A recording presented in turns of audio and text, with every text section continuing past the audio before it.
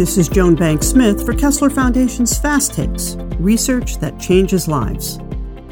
Historically, it was believed that the brain stopped growing after childhood. We now know the contrary to be true. Neuroscience has confirmed that our brains change throughout our lives, from birth to death. The brain's ability to rewire its circuitry and make adaptive changes, known as neuroplasticity, is why recovery after injury is possible. Much about neuroplasticity is not well understood. Our researchers are using functional magnetic resonance imaging, fMRI, and real-time neurofeedback capabilities in our neuroimaging center, where they're conducting several novel pilot studies funded by the David F. Bolger and Craig H. Nielsen Foundation to understand how and where adaptive changes take place in the brain and correlate changes in the brain to changes in behavior and function. In this episode, I had the opportunity to speak with three of our researchers: Dr. Olga Bukrina, Senior Research Scientist in the Center for Stroke Rehabilitation Research; Dr. Jean Zanka, Senior Research Scientist in our Center for Spinal Cord Injury Research and Center for Outcomes and Assessment Research; and Dr. Glenn Wiley, Director of the Rocco Ortenzio Center for Neuroimaging, about the research they are conducting on brain activity in people with chronic neuropathic pain and spinal cord injury, identifying a biomarker for fatigue, understanding fatigue across the life cycle, and using neurofeedback to promote beneficial brain plasticity. These topics were recently published in our 2022 Impact Report. Dr. Zanka, let's talk about your pilot study aimed at empowering people with spinal cord injury to self-regulate chronic neuropathic pain. Why are you using neurofeedback versus medication or surgery as an approach to neuropathic pain treatment? One of the key problems with neuropathic pain is that we have fewer options to address it. Neuropathic pain is thought to come from a disruption to the nervous system, either the spinal cord or nerves elsewhere in the body, or how the brain is interpreting signals coming from the body. Now, unlike a pulled muscle, we can't use things like exercise or stretching to try to improve that situation.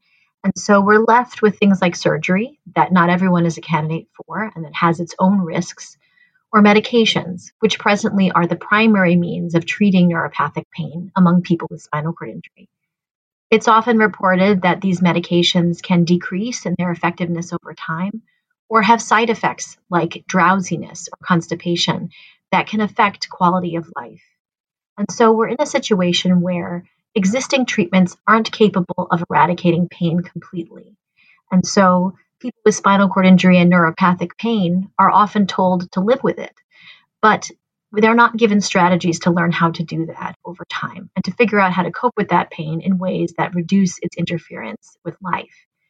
So what we'd like to do in this study is to use neurofeedback, which, as described before, is a form of biofeedback for the brain, to help people with neuropathic pain identify strategies that they can use to self-regulate their pain experience, to change the intensity and or unpleasantness of their pain, to increase their quality of life and their ability to cope with the pain that's left over after other treatments like medication or surgery are used.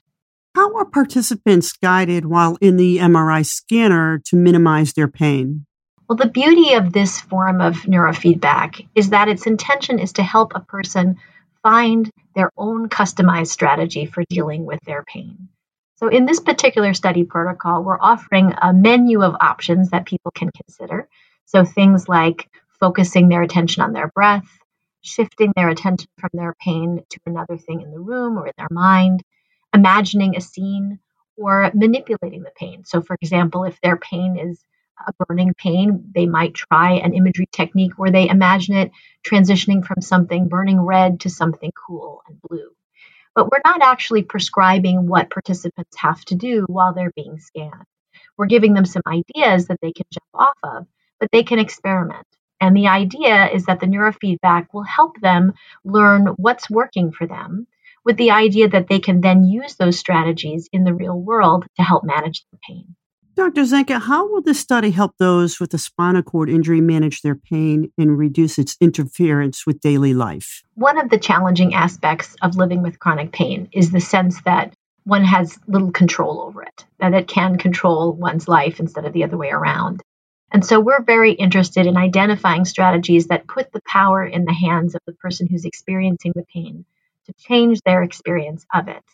And so this study, we hope, will be a first step in identifying whether neurofeedback can help people learn strategies that they can employ in their everyday life to manage pain, whether they're having an exacerbation or whether it's their normal level of pain, to give them a way of changing that experience and increasing their feeling of control over their pain so that it doesn't control life. Dr. Wiley, which part of the brain have you found plays a significant role in fatigue after stroke? We've been looking at fatigue in a number of populations, and we've just started to look at fatigue and stroke. And in other populations, we've found that the basal ganglia is a really important brain area associated with fatigue. It's part of a network that also includes areas like the anterior insula and dorsolateral prefrontal cortex. But the basal ganglia seems to really be central to this network.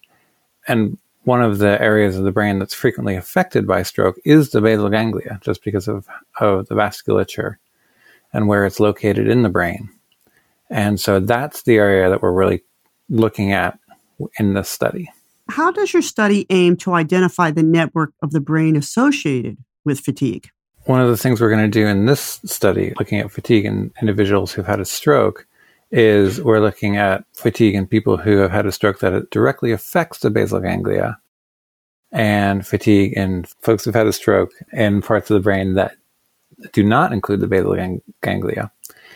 And that allows us to actually ask the question, is the basal ganglia just associated with fatigue, or is it really central? Is whatever the basal ganglia is doing, is that really necessary for fatigue in some way? Dr. Bocrina, you and Dr. Wiley are examining biomarkers for fatigue in people with strokes. Can you explain to us what that means? Stroke affects about 795,000 people annually in the US alone. And a lot of the stroke survivors experience fatigue mentally and physically. As Dr. Wiley mentioned, prior studies on fatigue suggested that basal ganglia may be an important area that is impaired in individuals who experience fatigue. And so among stroke survivors, this area is damaged in about 70 to 80% of individuals. So we're looking at the fatigue and basal ganglia as the kind of source of fatigue, as well as other parts of the fatigue network to determine whether it predicts the experience of fatigue in stroke. How will this research help people who have had a stroke? Those who have had a stroke, about 29 to 77% of them will experience mental fatigue, depending on the type of assessment.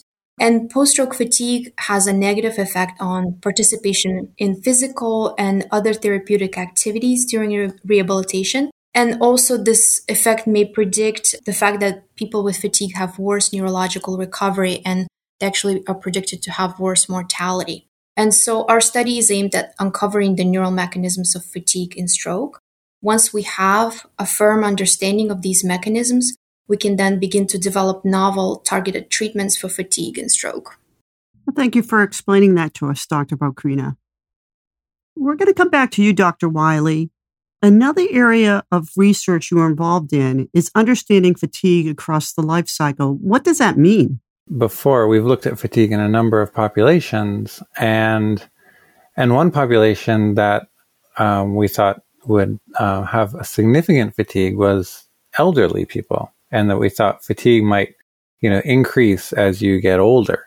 And so we decided to actually look at that by investigating the amount of fatigue that people report as a function of age. And what we've found so far, we have a limited sample of individuals who range from 20 years old to around 65. What we found so far is that actually older people, at least within that age range, don't report more fatigue. They report having about the same amount of fatigue as their younger counterparts on a day-to-day basis. But surprisingly, when we actually asked them to perform difficult cognitive tasks, they fatigue less than their younger counterparts. They report less fatigue sort of in the moment as they're working on these tasks. So now what we're doing is we're recruiting even older individuals to see if that pattern holds as you age beyond 65, because that pattern really surprised us. Dr. Wiley, what is the difference between state fatigue and trait fatigue? Trait fatigue is kind of fatigue over a long period of time. So when we assess trait fatigue, we ask people to sort of cast their mind back over the past 2 weeks or a month and sort of reflect on how much fatigue they've experienced. And that's been the predominant measure of fatigue in the literature. And as you can imagine, if you've been having a tough time because, if you have something like multiple sclerosis or if you've had a stroke, then casting your mind back over the past 2 weeks, these other things that you've been struggling with probably influence your response to how much fatigue you've had. We think that trait fatigue might be contaminated by other influences. State fatigue, on the other hand, is asking people to report the amount of fatigue they feel in the moment. We have them do a task and we say, okay, how fatigued are you right now at this moment? While that kind of self-reported fatigue is not completely free of other influences, it is much less contaminated by other influences. And so we've started using state fatigue measures to look at brain activation associated with fatigue. How does this apply to the work you're doing? So in the work we're doing, we acquire both types of fatigue reports, both trait fatigue and state fatigue. And we do that because so much of the literature has used trait measures to study fatigue. And we want to relate what we find to the existing literature. But also we feel that state fatigue measures are much less contaminated by other sources of variance and other, things that are going on in people's lives. And so that's really the kind of fatigue that we think is probably going to be most informative when we try to associate fatigue with activation in the brain. How will this research help people who have had a stroke? As Dr. Bokrina said, what we first have to do is to understand fatigue. And people have known, clinicians have known that clinical populations, such as individuals who have sustained a stroke, suffer from high levels of fatigue. They've known this for, 100 years, but no one has really been able to understand what fatigue is, in part because we haven't had the tools. And so now that we have the tools of neuroscience, where we can actually look at brain activation as people become more fatigued and see which parts of the brain are, critical for that feeling of fatigue. Now that we have that, we can begin to study fatigue, to understand it, and then based on that foundation, we can develop interventions. Dr. Wiley, thank you for helping us better understand this. Dr. Bokrina, you're using real-time fMRI neurofeedback to help people with stroke overcome persistent reading and language skills. Can you explain to us what real-time fMRI neurofeedback is? Real-time fMRI neurofeedback is really a form of biofeedback, where the modern technology allows us to provide information about the level of activity in one brain area or in many brain areas to the participant. And the key is that we provide that information with minimal time delay. So as participants engage in self-regulation strategies, which can help them activate a particular part of the brain, we can use the real-time fMRI neurofeedback method to inform them about how well they're doing in this task. And the feedback can be in the visual or auditory form, such as a pleasant sound or a smiley face or a thermometer value with some numbers on it. How does using this method promote beneficial brain plasticity or neuroplasticity for your participants? If we know what brain mechanisms are dysfunctional, we can then use self-regulation strategies in combination with fMRI neurofeedback to allow participants to change their brain activity so that it is more similar to the way that healthy participants, healthy people activate their brains. Can you explain how participants are learning to regulate their own brain activity by combining mental strategies with neurofeedback? We know that after stroke, to the left hemisphere of the brain, the level of activity in the left hemisphere is decreased among stroke survivors. Similarly, blood flow is decreased. And our goal is to actually bring back that activity in the left side of the brain so that participants can more effectively engage it as they recover from stroke. The left part of the brain supports language processing, and in particular, we're interested in improving the ability to process written language. So when we engage in reading. Reading is such a critical part of life, and having impaired reading severely impairs someone's autonomy, ability to participate in a variety of different activities. So we use a combination of motor imagery and reading to help participants increase activation of the left side of their brain and help them recover the ability to read. How can the strides you are making with the study help others with stroke? Stroke, first and foremost, leads to neurologic deficits, and our goal, of course, is to find ways to alleviate them through research. Once we have a full understanding of the relationship between brain activity in the left hemisphere and the time course of language recovery, then we can begin to implement other interventions that support kind of the return of more healthy pattern of brain activity after stroke. To learn more about Drs. Bukrina, Wiley, and Zanka, the Centers for Spinal Cord Injury, Outcomes and Assessment, and Stroke Research, the Rocco Ortenzio Neuroimaging Center, the studies mentioned in this podcast, or to join a study, links are in the program notes. Tuned into our podcast series lately? Join our listeners in 90 countries who enjoy learning about the work of Kessler Foundation. Be sure and subscribe to our SoundCloud channel, Kessler Foundation, for more research updates. Follow us on Facebook, Twitter, and Instagram. Listen to us on Apple Podcasts, Spotify, SoundCloud, or wherever you get your podcasts.